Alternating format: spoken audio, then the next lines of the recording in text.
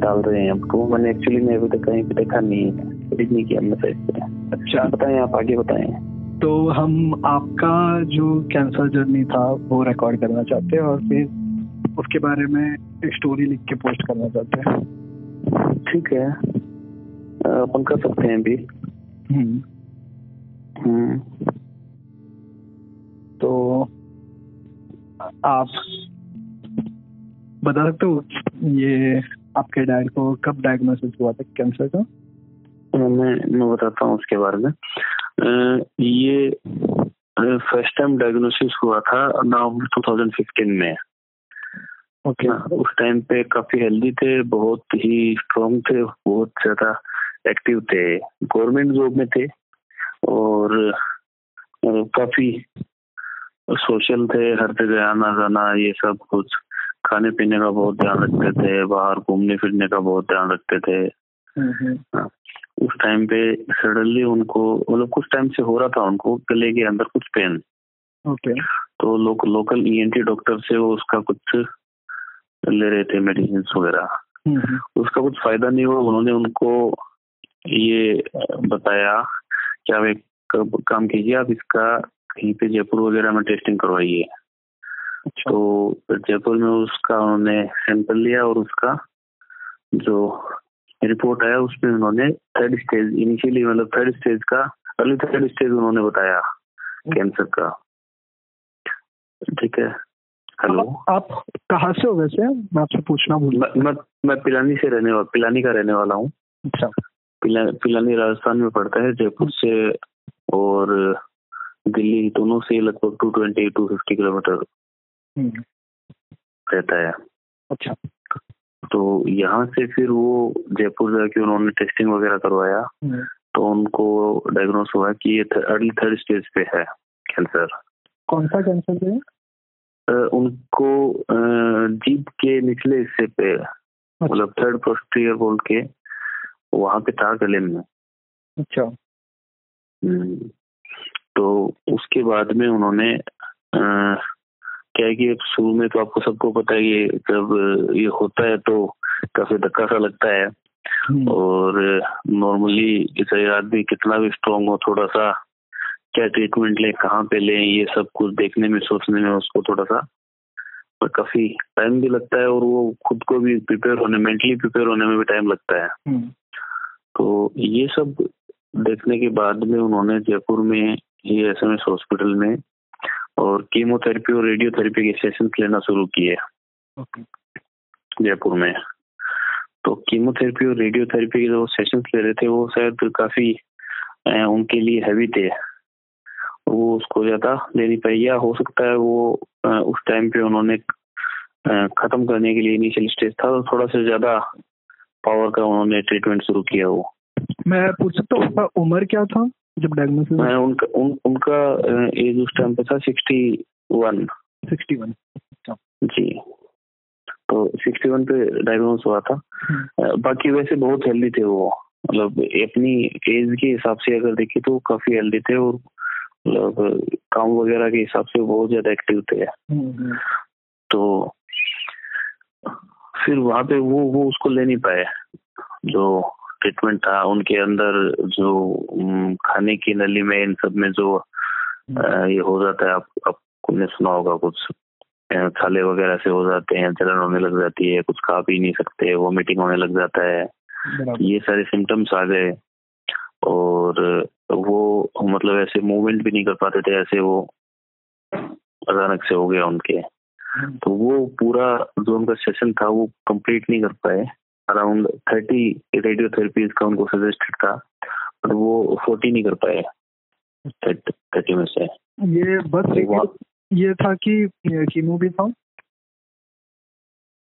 Chemo का ये radiation, बस रेडिएशन नहीं, रेडियोथेरेपी और कीमोथेरेपी दोनों साथ में चल रहा था। अच्छा, ओके, दोनों साथ में चल रहा था। तो रेडिएशन के 30 उन्होंने सेशन सजेस्ट किए थे, उसमें से वो 40 नहीं ले पाए, उसके बाद में आगे का वो नहीं ले पाए। फिर वो उतना उनको फिजिकल पेन और ये हो गया तो घबरा के उन्होंने वहां से वो मिड में छोड़ दिया।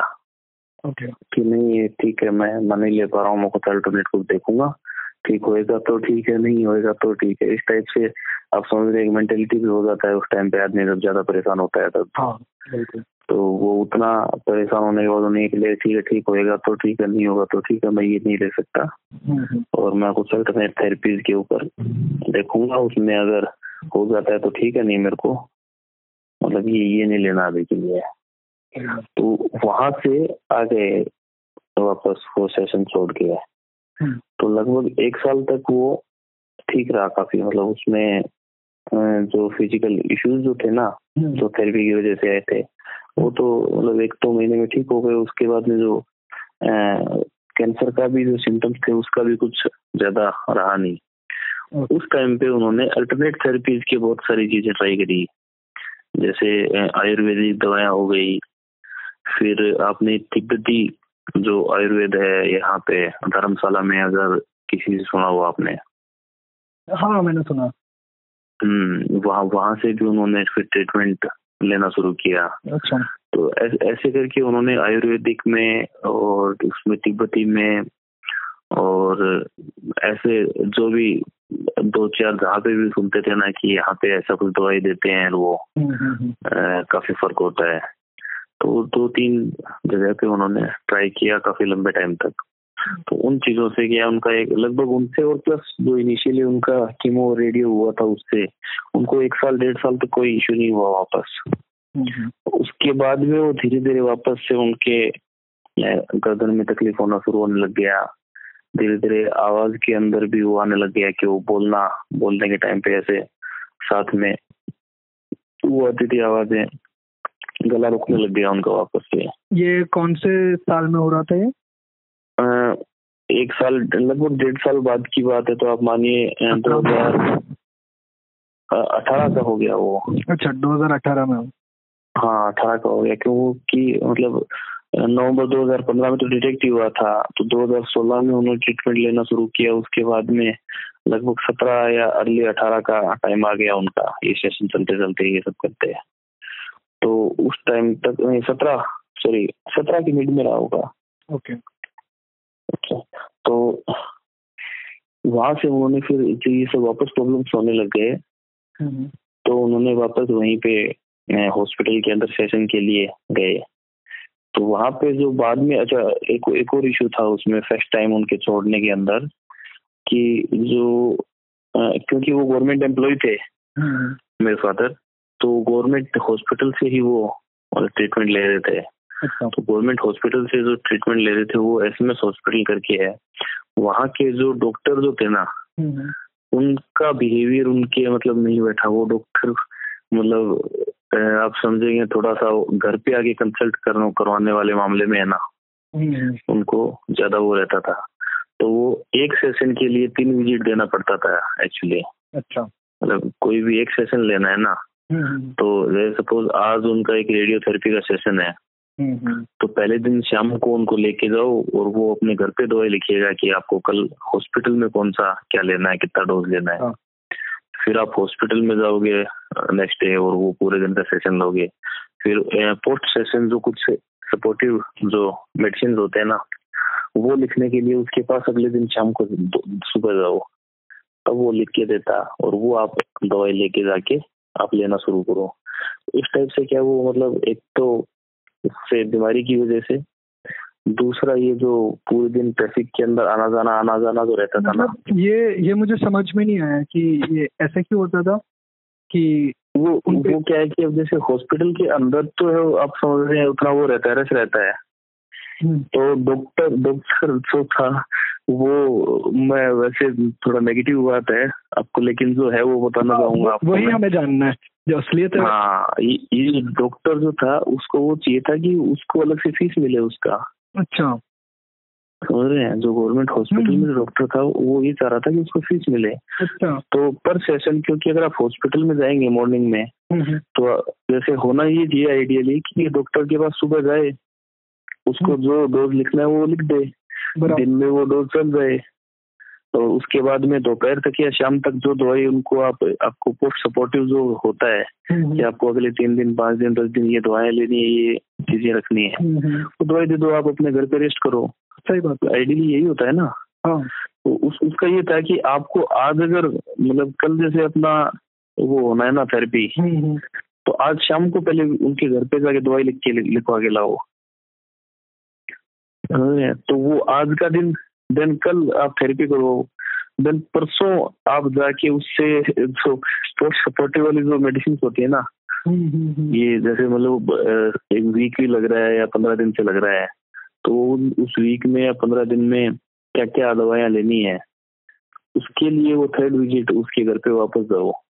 तो आपको बहुत तकलीफ हो रहा था ये चीज में? हाँ, ये बहुत तकलीफ वाला काम हो गया था। और फिर क्या है, अब जैसे जयपुर के अंदर के अंदर भी देखते हैं तो अराउंड मतलब 1 से 1.5 घंटा लगता था एक साइड। फिर वहां पे भी अगर आप जा रहे हैं तो आधा घंटा 1 घंटा क्या लगना होता है। तो अब जैसे सुबह गए, फिर 1-1.5 घंटा ट्रैफिक के अंदर होते होते अपन पहुंचे, 1-1.5 घंटा वहां पे लगा अपने को, लगभग चलिए आधा घंटा लग गया, 1 घंटा लग गया। फिर वो 1.5 घंटा वापस ट्रैफिक से होते हुए वापस आए। तो मेरे ब्रदर और मैं थे वहां पे साथ में, तो हम अभी लेके चले जाते, लेके आ जाते, पर फिर भी एक जो पेशेंट है उसको परेशानी तो होता ही है। तो ये वाला प्रोसेस जो इनिशियली फर्स्ट जो मैं बता रहा हूँ वो बहुत खराब रहा था उनका।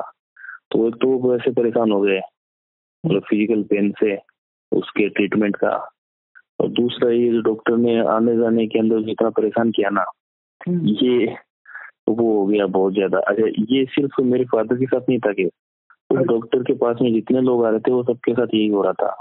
तो मैं अगर आप चाहें तो मैं एग्जैक्टली नाम भी बता पाऊंगा कौन डॉक्टर थे। तो आपको प्रॉब्लम नहीं होगा अगर हमने ये मेंशन किया तो?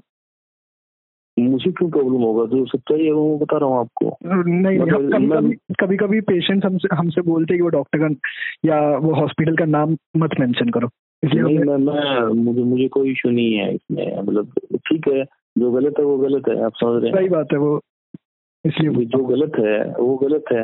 अब ठीक है, उस टाइम पे है ना अपन बोल नहीं सकते, आप समझ रहे हैं कुछ भी। अपन डॉक्टर से आर्ग्यू नहीं कर सकते, आजकल नियम ऐसे हैं कि आप डॉक्टर को कुछ बोल भी नहीं सकते। नहीं, आपका स्टोरी पढ़ के कोई और वहां पे चले ना जाएगा फिर। तो देखिए, जो मजबूरी है ना जिसको उसको जाना पड़ता है, क्या करेगा आदमी। सही बात। अगर जो इकोनॉमिकली अगर कोई अफोर्ड नहीं कर सकता तो उसको जाना पड़ेगा। या कोई गवर्नमेंट एम्प्लॉई है और गवर्नमेंट खुद ये बोलती है कि ठीक है आपको ट्रीटमेंट वहां से लेना पड़ेगा, अगर आप नहीं लेते हो, आप अफोर्ड कर सकते हो तो बाहर से ले लो। सही बात। आप समझ रहे हैं, किसी भी एक मिडिल क्लास फैमिली में है ना, सैलरी उतना आता है जितने में घर का काम चलता रहे। सही बात है। किसी भी ठीक है, बिजनेस प्रोफाइल का अलग वो हो जाता है। नॉर्मली अगर सैलरीड क्लास अगर कोई भी है तो प्रैक्टिकल प्रॉब्लम ये है कि वो जितना सैलरी आता है वो सिर्फ घर का काम चलता रहे उतना होता है। उतना नहीं होता कि अपने पास 10 लाख रुपए पड़े हैं, आप चलो कहीं भी अच्छी जगह जाते हैं, ट्रीटमेंट लेते हैं प्रॉपरली। तो ये सब हुआ, तो उसकी वजह से उन्होंने परेशान होके वो सेशन मिड में छोड़ दिया। मतलब उन्होंने 14 उसके लिए थेरेपीज वो भी छोड़ दिया। ठीक है, मैं नहीं बर्दाश्त कर सकता। एक तो ये आने जाने वाला काम, डॉक्टर शांतनु नाम है वैसे उनका, अच्छा, जो SMS हॉस्पिटल में जो बैठते थे। ओके, ठीक है। लास्ट में जब, क्योंकि मेरे ब्रदर है वो थोड़े अग्रेसिव टाइप के हैं, बोलते हैं क्या आदमी, मेरा मन ऐसा करता है कि ऐसे जैसे छोड़ रहा है ना मरीजों को कि मतलब सब घर पे आओ, घर पे आके आप अपना पहले लिखो कि क्या सेशन के अंदर क्या होना है, जिस दिन थेरेपी होनी है उस थेरेपी में क्या मेडिसिन लगने हैं, या जो रेडियो होनी है उसमें क्या उनका वो रहना है स्केल। ये सारी चीजें करवाने के लिए पहले घर पे जाओ और बाद में घर पे जाओ वो दवाएं लेने के लिए जो आपको नेक्स्ट डे लेनी है। ठीक है, तो ये वाला प्रोसेस बहुत लंबा हो गया। और वहां पे क्या है, अलग अलग 3-4 डॉक्टर बैठते हैं वहां पे डिपार्टमेंट में। तो नेक्स्ट टाइम अगर आप चाहोगे ना कि मैं दूसरे डॉक्टर को दिखाऊं तो वो देखेंगे पहले किसने देखा हुआ, आप उनसे दिखाओ ना, हाँ, वो वहीं पे वापस भेज देते हैं आपको। तो ये इन सब चीजों से एग्जॉस्ट होके खुद अपने खुद के पेन से एग्जॉस्ट होके उन्होंने वो सेशन छोड़ दिया। छोड़ने के बाद उन्होंने 1-1.5 साल तक ये अल्टरनेट थेरेपीज के ऊपर ट्राई किया। ऐसा कुछ मतलब उनको कोई फायदा मिला नहीं उनसे भी। उसके बाद में 1-1.5 साल के बाद में है ना, उनको फिर से जो प्रॉब्लम हुआ ना, आवाज वगैरह में दर्द वगैरह होना, आवाज थोड़ी सी वापस दबने लग गई, तो वहां पे उन्होंने दिखाने गए। वहां पे जब दिखाने गए तो वहां पे उनको, क्योंकि डॉक्टर चेंज होते रहते हैं कोई किसी लेवल पे, तो डॉक्टर शांतनु थे वहां पे, लेकिन उसके अलावा कोई और डॉक्टर भी आए हुए थे। उनको जब दिखाया तो उन्होंने उनको मतलब हैंडल करना शुरू कर दिया। उन्होंने ये नहीं बोला कि आप जाओ डॉक्टर शांतनु को दिखाओ या डॉक्टर चैन को दिखाओ या किसी और को दिखाओ। उनका बिहेवियर वगैरह जो था, उनको फिर उन्होंने पूरा बात भी बता दिया कि देखो मैं ये लास्ट टाइम थेरेपी हुआ था, बिल्कुल मैंने छोड़ा है, पर मैंने इस वजह से छोड़ा कि एक तो मैं वैसे परेशान हो गया था, और दूसरा ये कि ये मेरे को डोज मेरे से नहीं हुए फिजिकली हैंडल। बोल नहीं बाबा कोई बात नहीं, आप बैठो, हम आपका अच्छे से करेंगे, आपको मैं कम डोज दे दूंगा और नंबर ऑफ थेरेपी भी कम कर दूंगा, आपको जब तक सही लगेगा तब तक करेंगे अपन, कोई दिक्कत नहीं है। तो उस टाइप से उन्होंने क्या है, हालांकि थेरेपी उन्होंने पूरी करी, मतलब 35 के अराउंड उन्होंने सेशन करवाए उनके, लेकिन उन्होंने वो प्रॉपरली हैंडल करके करवाए। ठीक है अपन इस सेशन में 6 कर रहे हैं बाबा, देख लेना, कोई तकलीफ होगी ना तो अपन देख लेंगे। अच्छा, मतलब काफी अच्छा मिले ये बात। हाँ काफी वो उन्होंने सही से करवाया कि कोई बात नहीं अपन 6 कर रहे हैं, ठीक है, आप हर वीक आओ और अपन सुबह सुबह आ जाओ, मैं लिख दूंगा, आप करवाओ, आप 2-3 घंटे का काम आप करवा के अपने घर चले जाना, दवाई भी मैं आपको आता लिख दूंगा, आप इतना परेशान मत हो। अच्छा, तो ये करके ये कौन से साल की बात है? और ये कौन से साल की बात है? ये 2017 के मिड में। 2017 के मिड में? अच्छा हाँ, तो उस टाइम पे जब क्या डॉक्टर का थोड़ा सा सपोर्ट रहा ना, तो उन्होंने वो 35 थेरेपीज का वो सेशन ले लिया पूरा, मतलब 6 करके करवा दिया उन्होंने, एक साथ में 35 नहीं लिखा। ये चलो बाबा 6 हैं, 6 वीक का आप ले, हर वीकली हम आपका लगाएंगे, और क्योंकि आपका अगर आप जो 21 दिन से जो कर रहे थे वो आपके डोज भारी पड़ रहा था, आपका दिक्कत हो रही थी ना, तो अपन ने छोटे छोटे डोज दे रहे हैं आपको हर वीक, तो वो आप हैंडल कर पाओगे, कोई दिक्कत नहीं होगी तो आप मैं यहीं पे बैठा हूँ, आप मेरे को बताना। तो ये करके थोड़ा सा मॉरल सपोर्ट मिलता है देखिए। और दूसरा ये होता है कि डॉक्टर थोड़ा सा मुझे देख रहा है तो थोड़ा सा वैसे भी आदमी को वो रहता है मन में कि ये ठीक है डॉक्टर अच्छा है, अपने को अच्छे से देख रहे हैं, एटलीस्ट अपने रिपोर्ट वगैरह देख रहे हैं, अपना सिचुएशन के अकॉर्डिंग अपने को ट्रीट कर रहे हैं, ये सब। तो ये करके उन्होंने लगभग 35 के अराउंड उन्होंने उनको ये रेडियो के सेशंस दिए, साथ में जो कीमो रेगुलर जो चलता है वो चलता ही रहा था। वो उसमें फिर से ठीक हो गया, लेकिन वो ये कि उसके लगभग 6 महीने बाद में है ना, वो फिर जो वापस आ गया ना, तो वो एक मतलब रिकरेंस पे आ गया उनका। हाँ रिकरेंस पे आ गया। वहाँ पे क्या है, वो डॉक्टर का, हालांकि जब हम दिखाने गए तो उनको दिखाया गया छोटा सा ट्यूमर दिख रहा है, उनके क्या बाहर की साइड दिखता था ट्यूमर थोड़ा सा गले के ऊपर। अच्छा, तो ये देखिए ट्यूमर दिख रहा है। बोले नहीं कुछ नहीं बाबा कोई दिक्कत नहीं है, थोड़ा सा आप तो रेस्ट करो, आराम करो। ठीक है कि उनको यही डॉक्टर ने बोला? हाँ उन्होंने जो ट्रीटमेंट कर रहे थे उनका, नहीं ठीक है बाबा, ये ठीक है, आप रेस्ट करो, आराम करो, और आपकी थेरेपीज पूरी हो रखी हैं तो टेंशन मत लो, आप आराम करो। ये करके उन्होंने उनको जो भाई हर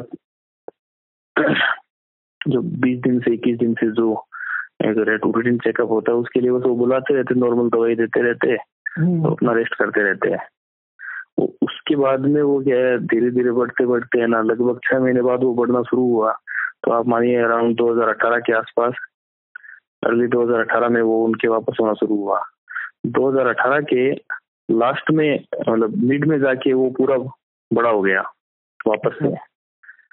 तो अब जब वो बड़ा हो गया तब उन्होंने बताया कि मतलब उनको पूछा कि ये देखो आप कह रहे हो ठीक है, लेकिन ये तो बड़ा हो गया, इतना दिख रहा है, मतलब विजिबली अपने को पता चल रहा है कि कुछ है यहाँ पे। तब उन्होंने बताया कि देखो भाई क्या बात है, ये आ गया रिकरेंस में, यहाँ पे मैं इनको क्योंकि अपन ने प्रॉपरली कीमो रेडियो सब कुछ देख लिया, उसके बाद में भी ये बढ़ गया ना, तो अब ओवरऑल ये कि इसका कोई इलाज नहीं है अपने पास।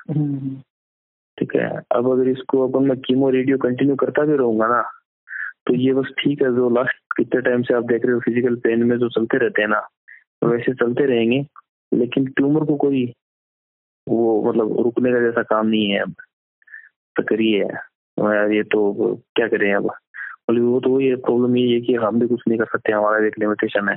ये जो दवाएं हम दे रहे हैं ये सब दे दी। ट्यूमर अगर उसके दवाई देने के साथ साथ में और ये जो अपन MRI करवा रहे हैं उसके अंदर साइज बढ़ रही है, तो पहले इनिशियली जितना अपन करवा रहे हैं उससे भी मतलब ट्रीटमेंट चलने के टाइम पे भी अगर ट्यूमर की साइज बढ़ रही है तो दवाई देते रहो, वो फिजिकली उस पेन में रहेंगे लेकिन ट्यूमर में तो कोई इफेक्ट नहीं आ रहा। तो ये करके उन्होंने तो थोड़ा सा पूरा बताया तो ठीक है, फिर भी अपने को ये नहीं होता कि नहीं चलो संतोष हो गया, अपन सेटिस्फाइड है, बैठ जाए घर पे। तो ये लेके हमने फिर एक प्राइवेट मेट्रो हॉस्पिटल करके है, वहां पे कंसल्ट किया। मतलब मेरे फादर ने यहाँ पे किसी चीज पता किया तो पता चला ये ऐसे ऐसे एक और हॉस्पिटल है, वहां से उनके किसी नॉन ने ट्रीटमेंट लिया था और ऐसे सुन लिया कि वो ठीक है।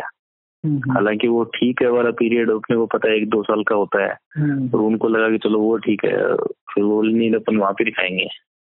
तो उस टाइम पे उनका सिचुएशन ऐसा था कि वो मतलब थोड़ा सा प्रॉब्लम में थे, तो उनको ज्यादा ऐसी चीजें बता भी नहीं सकते थे कि नहीं ठीक है, वो तो एक शॉर्ट स्पान के लिए ठीक है, अपन वहां पे नहीं जा सकते हैं।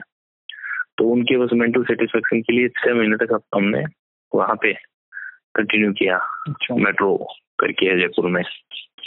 तो उससे कुछ फायदा नहीं हुआ। लास्ट में SMS के डिपार्टमेंट के जो हेड हैं वो आके बोले देखो ऐसा है। उनको लास्ट में जो वापस दिखाया ना, वो बोले यार ये देखो आप मेट्रो में जा रहे हो या हमारे पास दिखा रहे हो, हमारे डॉक्टर ने जो आपका ट्रीटमेंट किया है ना ये लास्ट ईयर ये प्रॉपर ट्रीटमेंट किया था, हमारे पास वही है।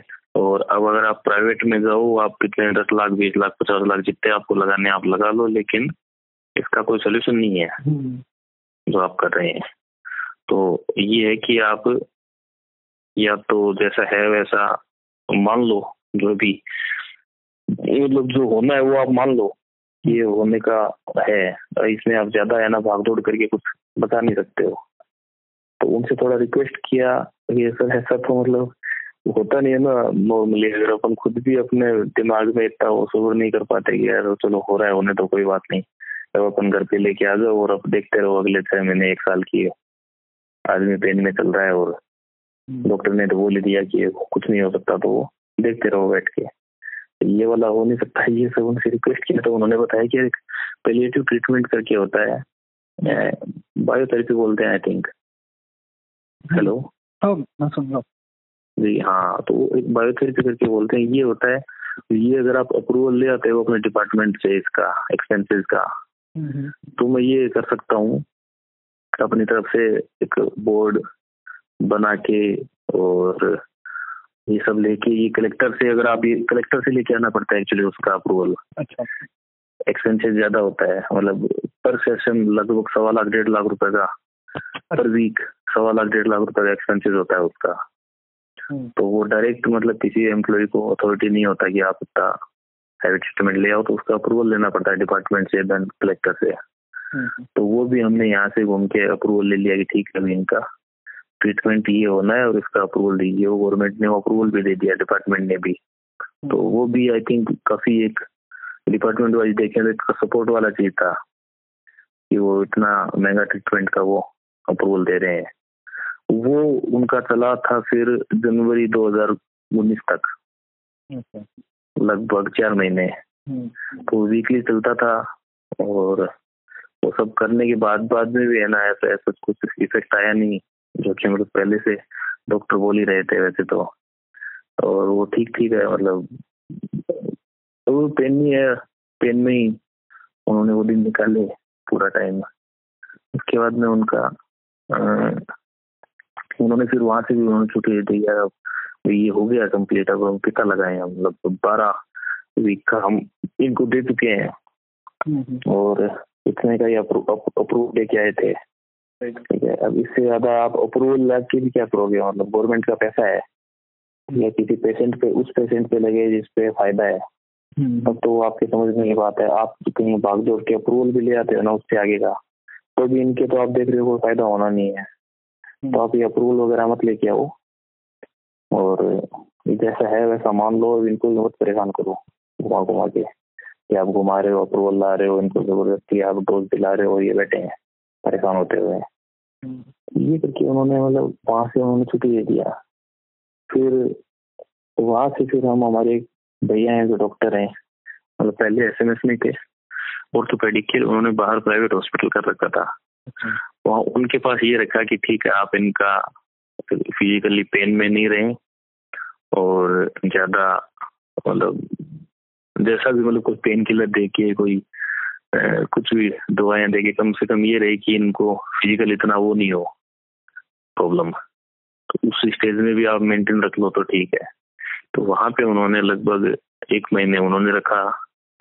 फिर वहां से भी उनकी इंटरनल ब्लीडिंग होना वगैरह शुरू हो गया, तो उन्होंने बोल दिया कि काम करो आप ले जाओ घर पे, 2-5 दिन की हो रहे हैं तो कम से कम घर वालों से मिलाओ, घर वालों से सबसे मिल लो इनको। तो ये मतलब एकदम लास्ट स्टेज पे है।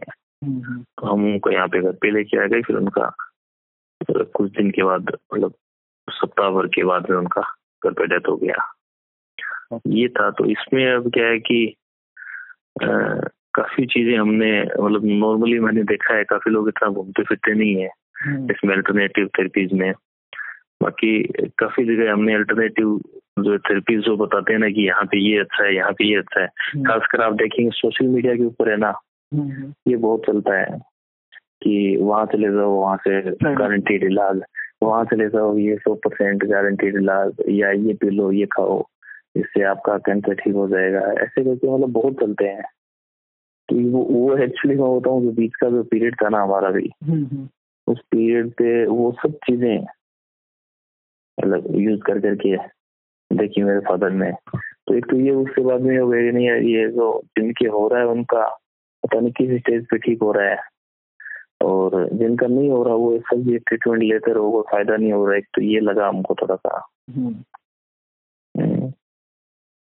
और दूसरा ये कि एक डॉक्टर का जो रोल है ना इनिशियल स्टेज पे, उसका बहुत वो लगा मुझे कि जहाँ पे अपन शुरू में उस गलत डॉक्टर के साथ में मतलब ठीक है मतलब फंस गए, यही बोल सकते हैं, ज्यादा क्या बोले हैं।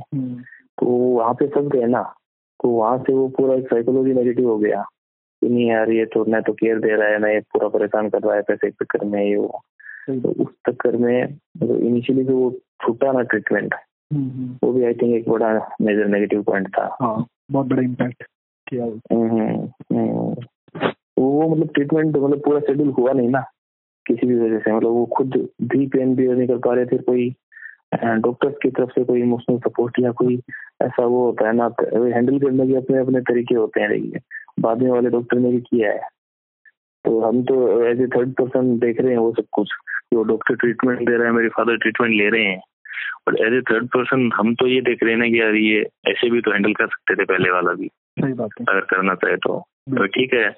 और उसके बाद में अब जैसे जैसे अब क्योंकि हम तो लगभग 4 साल के आसपास टोटल जर्नी रहा हमारा ये, तो उस पीरियड में हमने धीरे धीरे फिर औरों को देखा, तब देखा कि हाँ इतने पेन के थ्रू हर आदमी जा रहा है ना। पर वो चीज अब क्योंकि आदमी पहली बार जा रहा है तो उसको लगता है मेरे साथ पता नहीं अलग हो रहा है, तो मैं ज्यादा परेशान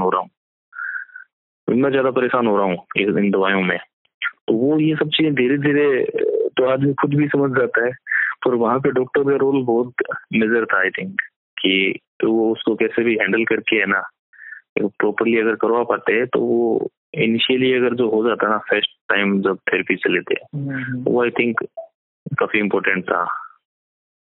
और दूसरा फिर ये सोशल मीडिया का जो इफेक्ट है ना कि ये खा लो और ये पी लो, ये इसका काढ़ा पी लो, इसका ये पी लो और इससे ठीक हो जाता है, ये मतलब बहुत बहुत एक आदमी को वो करते हैं डाइवर्ट और सारी चीजें। जी सुन रहा हूँ जी। ये चीजें मतलब हमको लगा। अब ओवरऑल ये कि अब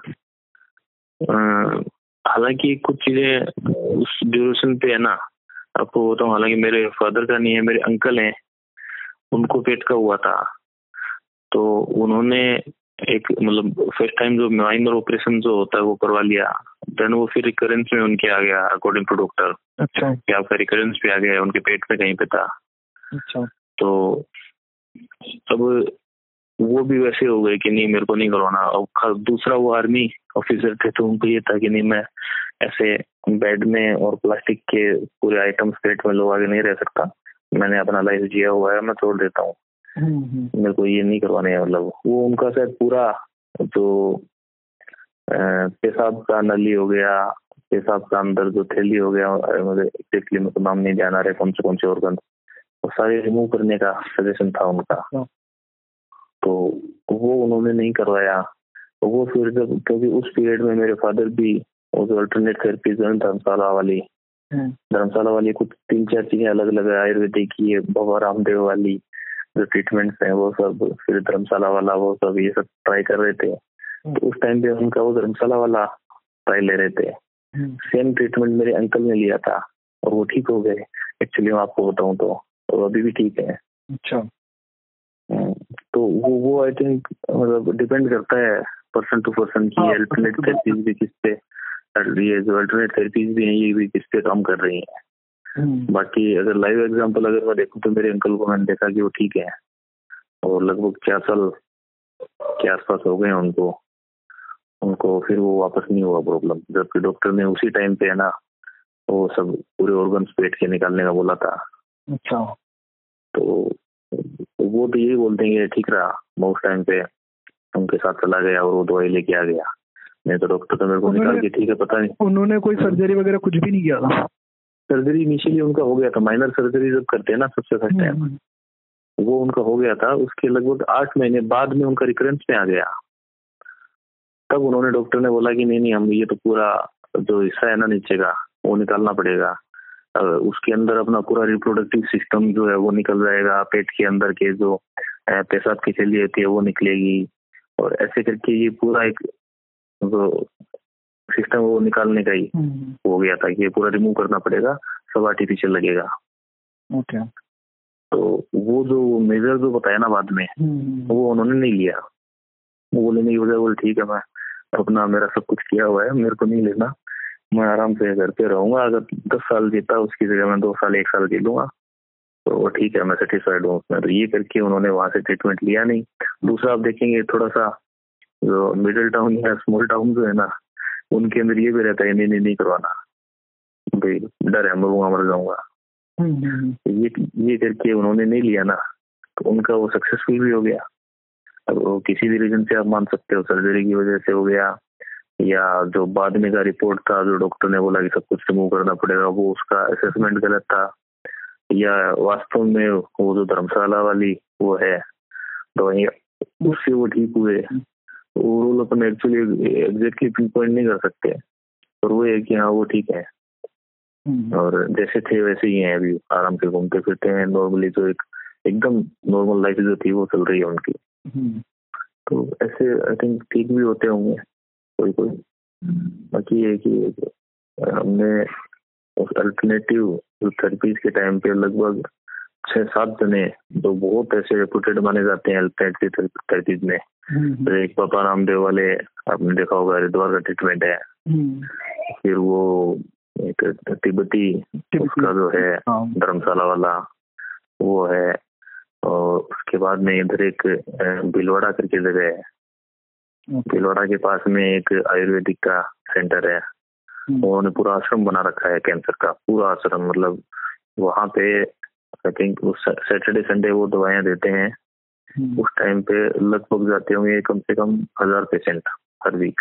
अच्छा। और वो पूरा आश्रम बना रखा है वहीं पे रहने का, और वहीं पे वो जड़ी बूटियाँ, थोड़ा जंगल टाइप पूरा बना रखा है जड़ी बूटियों का। वो ये बोलते हैं हम यहीं पे बना रहे हैं, यहीं पे कर रहे हैं, यहीं पे हम रिसर्च कर रहे हैं इसके ऊपर। तो जैसे जैसे इम्प्रूवमेंट हो रहा है वैसे वैसे हम ये दवाइयों के अंदर वो कर रहे हैं, तो हम तो वो भी काफी रेपुटेड माना जाता है। मतलब 1000 पेशेंट बहुत होते हैं अगर आप देखें तो। कहाँ पे ये भीलवाड़ा के पास में। अच्छा, ये कौन सा जगह मुझे पता नहीं। राजस्थान के अंदर एक भीलवाड़ा करके एक सिटी है। अच्छा। तो वहाँ के उसके पास में ही है, वो आश्रम बना रखा है उन्होंने। मैं नाम देख के बता सकता हूँ अगर आपको रेफरेंस चाहिए हो तो। ओके। तो मुझे नहीं पता आप उसको स्टोरी को आप कैसे लोग करेंगे। आप अंकल गए थे क्या इसमें वहाँ पे? हाँ। ओके। और वहाँ पे कब गए थे और उसका ट्रीटमेंट का क्या हुआ था? ये लिया था लास्ट ईयर में आके, जब वो चल रहा था ना रेडिएशन, क्या होता रिकरेंस वाला जो ट्रीटमेंट वो हो गया था ना, ये रिकरेंस पे आ गया, डॉक्टर ने मना कर दिया, तब गए थे वहाँ पे। तो आप मानिए 2018 के स्टार्टिंग में या मिड में, अच्छा, मार्च अप्रैल मानिए उस टाइम पे गए थे वहाँ पे। तो वो ओवरऑल क्या, ये जो आयुर्वेदिक वाले में एक तो ये बाबा रामदेव वाला और जो धर्मशाला वाला था ना, ये तो इंडिपेंडेंट ही चला था उस पीरियड में, जो बीच के 1-1.5 साल था उस टाइम पे। ओके। और ये बाकी के जो ट्रीटमेंट्स थे ना, ये सब उनके साथ में चलते थे, जो थेरेपी के साथ में ही लेते थे वो। और वो जो दवाएं देते हैं वो भी ये बोलते हैं कोई दिक्कत नहीं है, आप अगर आप थेरेपी करवा रहे हो तो आप करवाते रहो, ये दवाएं देते रहो आप। तो वो साथ में चले थे लगभग। तो लगभग 6 महीने उसका भी लिया।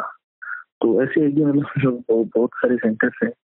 और आदमी जब उस मेंटल स्टेट में होता है ना, यार मतलब ये ठीक है, ये ठीक है, फिर क्या दूसरा लोग भी बहुत बताते हैं, अरे काम करो वहाँ पे है, हाँ, ये बहुत अच्छा है, बहुत सारे सजेशन होते हैं और हम भी ढूंढते रहते हैं। अपन भी ढूंढते रहते हैं, अपन भी ये देखते हैं पता नहीं कहाँ पे क्या ठीक हो जाए, उतना नहीं पता होता। दूसरा है कि हमारे फादर जो वो बहुत मतलब सपोर्टिव पर्सन थे, बहुत ज्यादा। मतलब वो मैं और मेरे ब्रदर जो हैं उनका मतलब कभी भी अनकंडीशनल सपोर्ट जिसको बोलते हैं ना, कि हम कितना भी अच्छा कर रहे हैं, कितना भी खराब कर रहे हैं, तो उसके अंदर उनका एक अनकंडीशनल सपोर्ट रहा हमेशा से। ओके। मतलब सोसाइटी क्या बोल रही है, अगर आपको जॉब करना है, आपको बिजनेस करना है, सोसाइटी बोल रही है कि नहीं ये आईटी के अंदर बहुत पैसा है, जॉब्स के अंदर आराम से आप 15-20 लाख तक का, 30 लाख तक का पैकेज आप आराम से उठा सकते हो। तो सोसाइटी सपोज ये बोलती है कि नहीं आपको जॉब करना चाहिए, ये आपका लड़का खराब कर रहा है। और अपना डिसीजन अगर ये होगी नहीं मेरे को जॉब नहीं करना, मेरे को ये कुछ करना है, थोड़ा टाइम लगेगा लेकिन अच्छा हो जाएगा, तो वो डायरेक्ट ये बोलते थे ठीक है, मतलब कम कमाने का किसको शौक होता है, उसको लगता है वो अच्छा है तो वो कर रहा है अगला। तो मतलब एक जो पेरेंट्स का वो रहता है ना इंटरफेयर किसी चीज में, वैसे कि नहीं ये कर, तो गलत कर रहा है। सही बात। तो वो उस टाइप का नहीं था। दूसरा ये हो गया कि अपन ने कुछ ट्राई किया, उसके अंदर कुछ गलत हो गया, हो जाता है, मतलब अपने डिसीजन हमेशा 100% एक्यूरेट नहीं होते। तो अपन ने कुछ ट्राई किया, उसमें कुछ गलत हो गया, तो उस टाइम पे वो ये नहीं कहते थे हमको यार ये गलत क्यों हो गया, तेरे को सब लोग बोल रहे थे ना कि ये काम गलत है, तो कर रहा है, छोड़ दे अभी भी वो कर ले। उस टाइम पे भी उनसे जो सपोर्ट होता था ना, फाइनेंशियली मान लो, कोई और चीजों का मान लो, या अपना बोलने का ही मान लो, आप कुछ भी एक इमोशनल सपोर्ट देता है। हाँ, वो सपोर्ट था कि कोई बात नहीं, अब देख लेना, तो अगर कुछ गलत हो गया, सपोज कोई फाइनेंशियल लॉस हो गया आपका किसी काम में, तो ठीक है, वो ऐसे मतलब उसको एक नेगेटिव वे में नहीं पकड़ते थे कि तुमने ये क्या कर दिया। इस टाइप से उनका क्या सपोर्ट था, बहुत ही मतलब ऐसे केयरिंग पर्सन थे हमारे लिए। तो हमारा भी हो गया नहीं यार ये ऐसे कैसे हो सकता है, मतलब एक जो कोई अपने से इतनी अटैच वो होता है ना, उसमें फिर नॉर्मली ऐसा छोड़ने का भी ये नहीं होता कि चलो इनको कोई बात नहीं, हो गया आप जाएंगे तो जाएंगे। ये वाला चीज कभी एक्सेप्ट ही नहीं हुआ, सही बताऊं तो लास्ट तक। और दूसरा उनका उस पीरियड में उन्होंने भी कभी ये नहीं कहा कि मैं तो ये चीज नहीं करूंगा, मतलब ठीक है, मैं अगर मैं मर रहा हूँ तो मैं मर रहा हूँ, मेरे को कोई तकलीफ नहीं है, छोड़ दो, ये चीज उनका भी नहीं था। वो लास्ट तक उन्होंने बहुत फाइट किया। मतलब ये जो फाइनल जो मैं थेरेपी बता रहा हूँ ना, जो इसका हमने अप्रूवल दिया था, ये थेरेपीज के बाद में, और उन्होंने डॉक्टर ने जब ये भी बोल दिया था ना कि आप ले जाओ घर पे, कुछ नहीं हो सकता, आप क्यों थेरेपी करवा रहे हो, आपने मतलब 12 थेरेपीज का आपने अप्रूवल लिया, वो सब कुछ हो चुका, उसका असेसमेंट आ चुका है अपने पास, और कोई भी उससे इफेक्ट नहीं आया, तो अब घर ले जाओ। उसके बाद में ऐसे करते, मतलब दूसरे हॉस्पिटल में हम लेके गए थे ना, जहाँ पे मतलब प्राइवेट में, जहाँ पे हमारे जो भैया का बता रहा हूँ, तो वहाँ पे थे, तब भी उनको ये लगता था कि मेरा ट्रीटमेंट चल रहा है अभी। ओके। मतलब क्योंकि उनको तो ये बोल नहीं सकते कि आपको घर भेज दिया, और अब तो हम अपन सब बैठ के ये देख रहे हैं कि आप कब तक हो जिंदा, वो चीज नहीं होता है। तो उनको उस टाइम पे भी ये लगता था कि मेरा ट्रीटमेंट चल रहा है। वो ये बोलते थे कि चलो भाई वहाँ पे आज गुरुवार हो गया है, अगले गुरुवार का उनका सेशन है, चलो चल के आना है। बहुत पॉजिटिव। हाँ, उनका मतलब उतना जो लास्ट में जाके तो फिजिकली पेन में जो आए ना, उसके बाद में वो उनका वो ट्रीटमेंट के उससे वो पॉजिटिव था कि ठीक है अपन इतना महंगा ट्रीटमेंट चल रहा है, इतनी सारी दवाइयां लगा रहे हैं, इतने सब ये जो एफर्ट चल रहे हैं तो हो जाएगा, ठीक है अपन मतलब पेन में है पर अपन हो जाएंगे ठीक। लास्ट तक ये था। तो उस केस में क्या है कि हमारा भी ये हो जाता है यार, इनको मतलब अपन ऐसे घर पे ले जाके नहीं सुना सकते कि ठीक है आप तो रेस्ट करो, कुछ नहीं हो सकता। तो हम भी कुछ ना कुछ, अगर कोई बोलता है यार ये वहाँ पे ये ठीक है, वहाँ पे ट्राई तो करके आओ, तो कहीं ना कहीं अपना खुद का भी मन ये हो जाता है कि चलो यार चलते हैं वहाँ पे, वो भी देख के आते हैं। फिर कोई बोल देता नहीं वहाँ पे वो झाड़ फूक अच्छी करता है, आप तो सोचेंगे कि यार ये झाड़ फूक कहाँ पे आ गई, पर मिडिल टाउन जो है ना उनमें ये भी बहुत चलता है यार, वहाँ पे है ना वो बाबा है वो झाड़ा देता है, वो बहुत अच्छा है, वहाँ पे ले जाओ। तो एक आदमी एक बार बोला, दो बार तो बोला, तीन बार जब बोलता है ना वो बहुत ही ज्यादा फोर्स करके कि यार नहीं आप लोग जाके आओ, अच्छा होता है वहाँ पे। तो हमने तो वहाँ पे भी चल दिए हम चलो चलो पापा चल के आएंगे, कोई ऐसे हैं बता रहे हैं कि ठीक होता है वहाँ पे, तो वो उसमें भी ये नहीं कहते नहीं क्यों सब बकवास बजे कहीं नहीं जाएंगे, चलो और बैठे गाड़ी में अपने भले 100 किलोमीटर भले 200 किलोमीटर, वो कभी भी उन्होंने ये नहीं कहा कि मैं तो ऐसे प्रॉब्लम में हूँ और मैं नहीं रहूंगा, छोड़ो मेरे को इन चीजों पे भरोसा नहीं है। तो ये झाड़ फूंक बोल दो, अल्टरनेटिव थेरेपीज बोल दो, ये डॉक्टरों वाला जो ट्रीटमेंट है ये बोल दो, इन सब कामों में किसी भी चीज में उन्होंने अपनी तरफ से कभी ये नहीं कहा कि मैं ये चीज नहीं करवाऊंगा या ये काम नहीं होना चाहिए। तो ऐसा है कि वो अपनी तरफ से काफी हमेशा पॉजिटिव रहे और वो फाइटिंग मोड में रहे कि नहीं ठीक है मेरा ट्रीटमेंट चल रहा है, हार नहीं माना। जी जी जी। तो ये सब चीजें वो पूरा मतलब 4 साल का जो पीरियड है ना, वो मतलब लगातार कुछ ना कुछ चल रहा था। ऐसा नहीं है कि ठीक है वो हो गया अपन बैठे हैं या ट्रीटमेंट चल रहा है तो ठीक है बैठे हैं, तो मतलब मेंटली बहुत वो बोलते हैं एग्जिस्टिंग पीरियड था सही बोले तो। अभी तो हालांकि 1 साल हो रहा है अभी अप्रैल में, तो हम भी कुछ उस चीज से अब आगे बढ़ रहे हैं। वैसे देखें तो वो बहुत टाइम तो वैसा था मेंटली।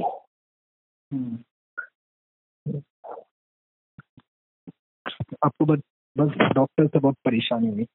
इनिशियली यही लगता है अभी, वैसे अगर अपन थोड़ा सा एनालाइज करते हैं ना चीजों को या किसी का सुनते हैं तो ये लगता है कि यार एक तो ये जो सोशल मीडिया वाला जो है ना, वो सोशल मीडिया वाला डिस्ट्रैक्शन है बहुत बड़ा। हाँ वो बहुत बड़ा डिस्ट्रैक्शन होता है कि यार आप इसका ये बेल आती है, इसका ये पानी में उबाल के पियो, इसका ये खा उबाल के खाओ, ये आयुर्वेदिक इसमें क्या नाम है तो रामदेव वाले आयुर्वेदिक की दवाइयाँ लेने लग जाओ या वो लेने लग जाओ।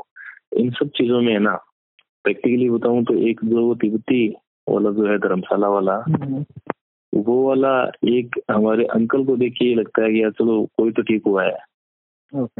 भले वो किसी भी मुझे नहीं पता वो मतलब लाइफ टाइम के लिए ठीक हुए, वो 5 साल के बाद वापस हो जाएगा, वो 10 साल के बाद वापस हो जाएगा, बट एटलीस्ट वो उस टाइम से लेके आज तक अगर वो 4 साल भी उन्होंने निकाले हैं ना, तो वो भी देखिए अगर अपन ऐसी स्टेज पे अगर कोई पेशेंट हो उसके लिए अच्छा है। 4 साल बहुत मायने रखता है किसी आदमी के लिए। सही बात है। तो वो सब देखिए ये सब एक तो थोड़ा सा डिस्ट्रैक्शन करने वाली चीजें हो जाती हैं बहुत ज्यादा। दूसरा इनिशियली डॉक्टर कैसा है उसके ऊपर सब डिपेंड हो गया। क्योंकि वही डॉक्टर का अगर शुरू से अगर थोड़ा सा पॉजिटिव वे में हो जाता ना तो वो थेरेपी जैसे करते करते निकल जाती है। तो हो सकता था कि वो रिकरेंस में आता ही नहीं।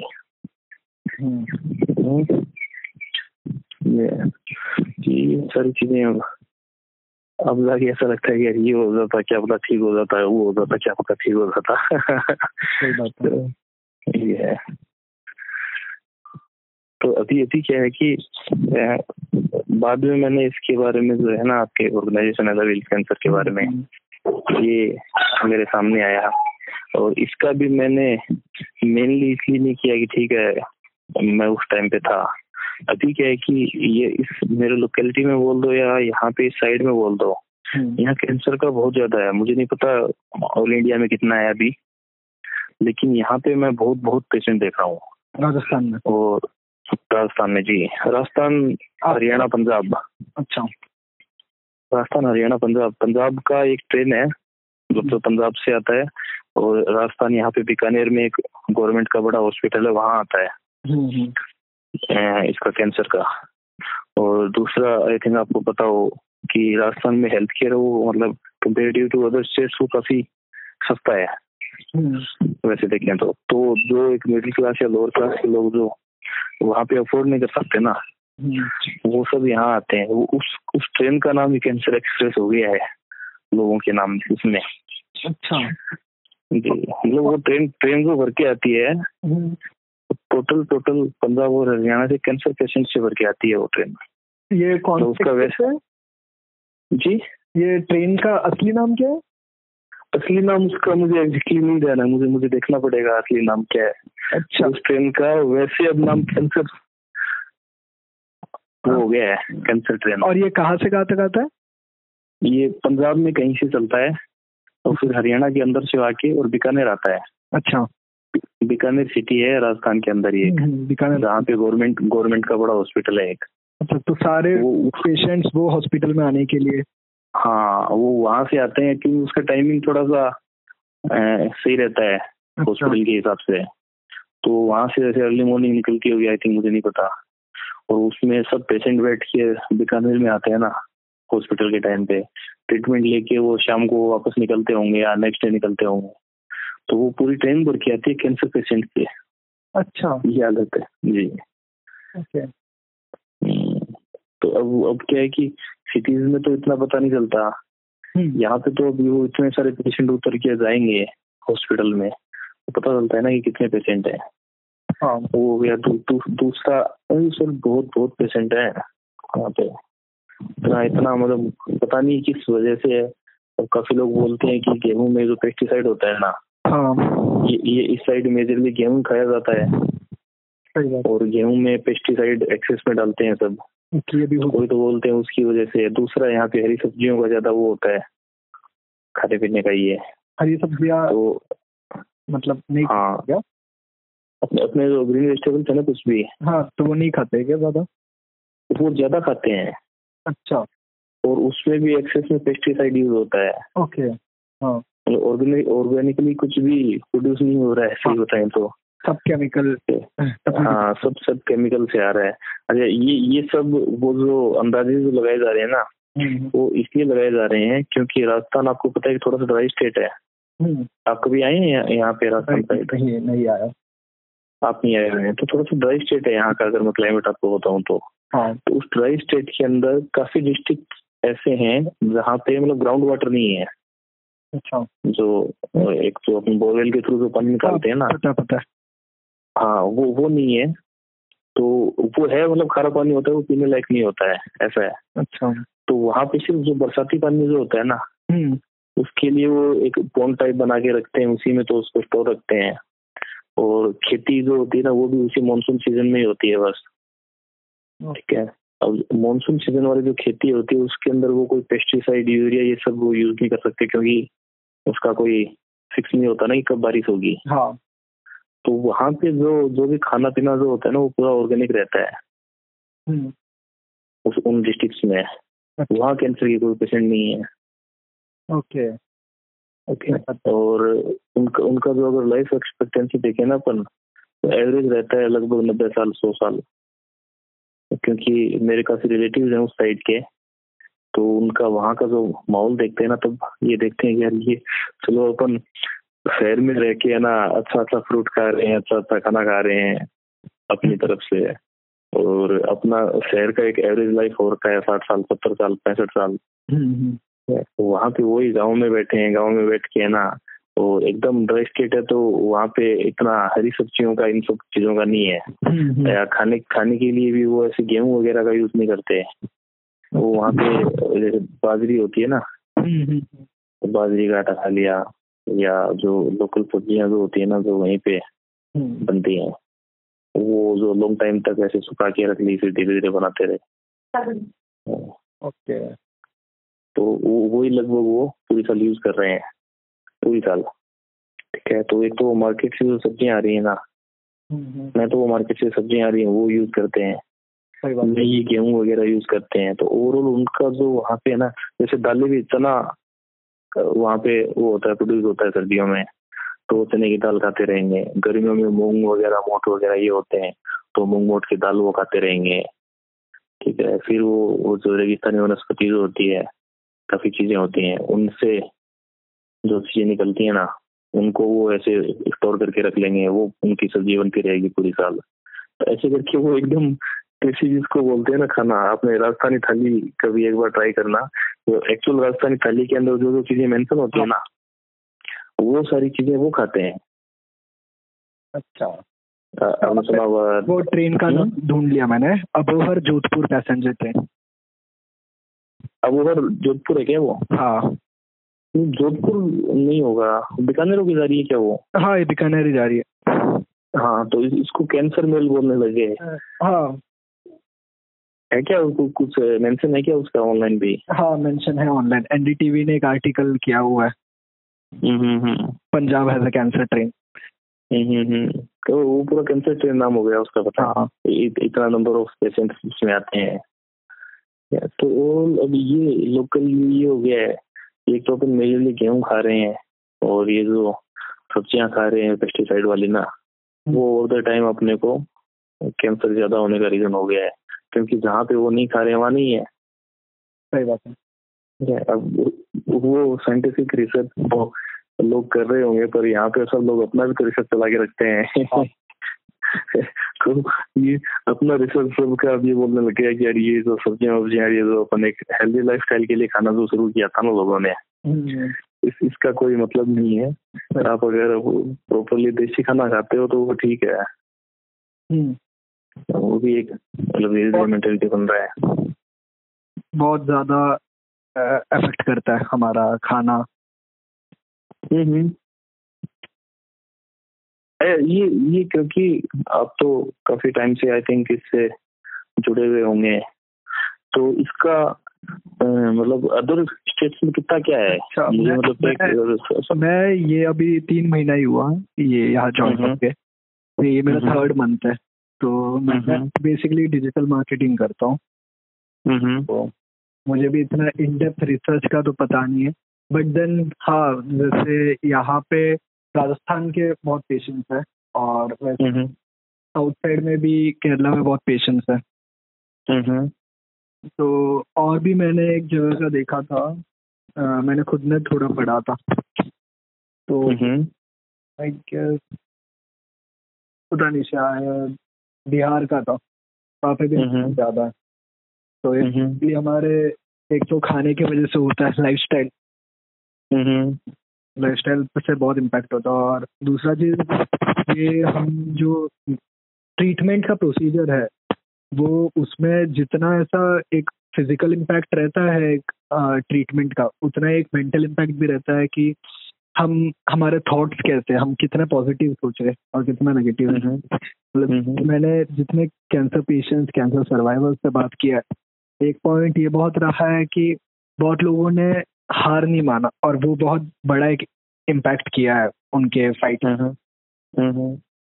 तो ये है, ये जो आप कह रहे हैं वो सही है। मेरे फादर का भी है ना, वो इतना लंबा टाइम इसलिए चला क्योंकि वो मेंटली प्रिपेयर था उस चीज के लिए, कि कोई वो कहीं आना जाना करना है, कुछ खाना पीना करना है, कुछ जाना आना हो है, वो सब चीजों के लिए प्रिपेयर थे। और यहाँ पे हमारे काफी ऐसे नॉन थे जो हार्डली वो 2 महीने 3 महीने 6 महीने पकड़ते हैं हार्डली।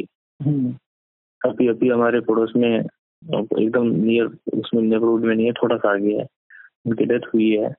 उनका डायग्नोस हुआ उसके 6th मंथ में, तो उनकी डेथ हो गई। अच्छा, जबकि वो डायग्नोस हुआ उस टाइम एकदम हेल्दी स्टेज पे थे वो। कोई लोग वो कैंसर वर्ड सुनते ही हार मान जाते हैं। हाँ, मेरे एक रिलेटिव हैं दूर के, पुलिस में थे, रिटायर भी नहीं हुए थे। उनको जब पता चला कैंसर है, उसके आप मानेंगे नहीं, 1 महीने के अंदर उनका डेथ हो गया, तो उसी मंथ में। वो एक मेंटल साइड भी होता है। हाँ, वो मेंटल साइड ही हो गया कि बस वो दिमाग पे ही हो गया कि नहीं, बस अब अपन गए। नहीं तो मतलब ठीक है, डायग्नोस हुआ है, उसके बाद में ये जो थेरेपी चला चला के इतना टाइम निकल जाता है, जैसा कि हमने मतलब बहुत से लोगों को देखा है, तो विद इन अ मंथ मतलब डेथ कैसे पहुंचे आदमी। अच्छा, सिर्फ डायग्नोस होता है ना, उसके उस 1 महीने के अंदर उनका 10 किलो वजन कम हो गया। तो हमारे एक रिलेटिव की किसी की बात कर रहा हूँ, उनका 10 किलो वजन 1 महीने में टूटना बहुत बड़ा बात होता है। मतलब आप मेंटली टूट चुके हैं, तभी तो कुछ खाने पीने में भी इशू हुआ है, आपके शरीर ने भी वो किया है, सब चीज मतलब मिला जुला के है ना, खुद बीमारी का भी वो है।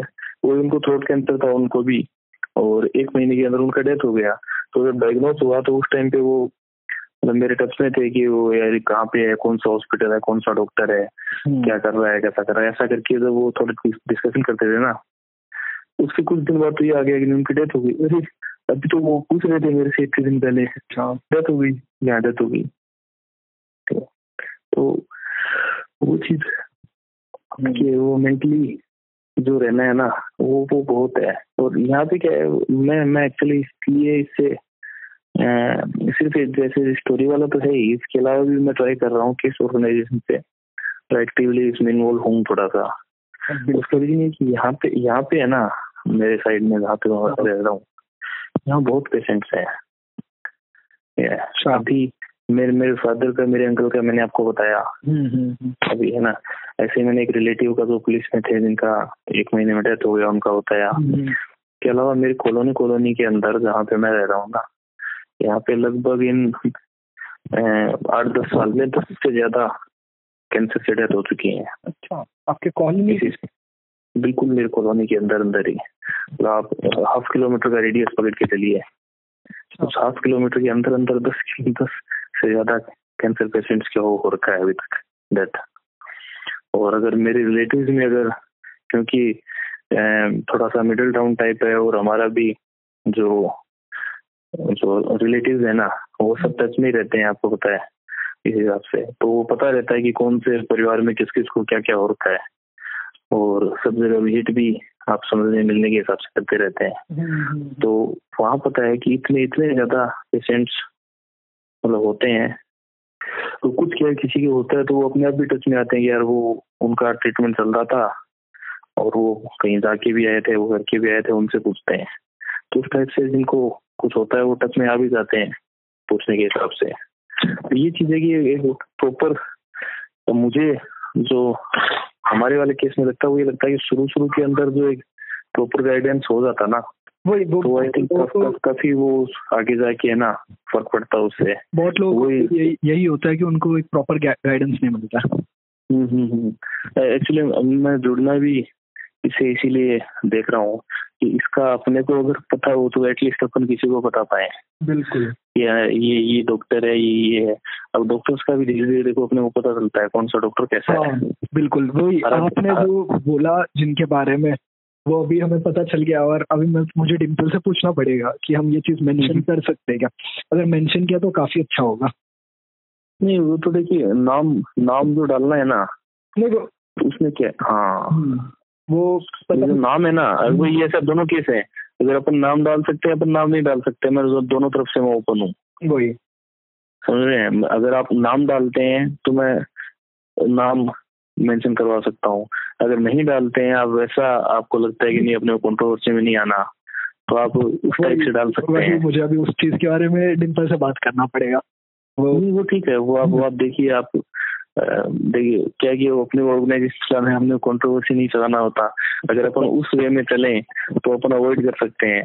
दूसरा ये होता है कि नहीं लोगों को पता चले, तो आप डाल सकते हैं। सही बात है, ठीक है।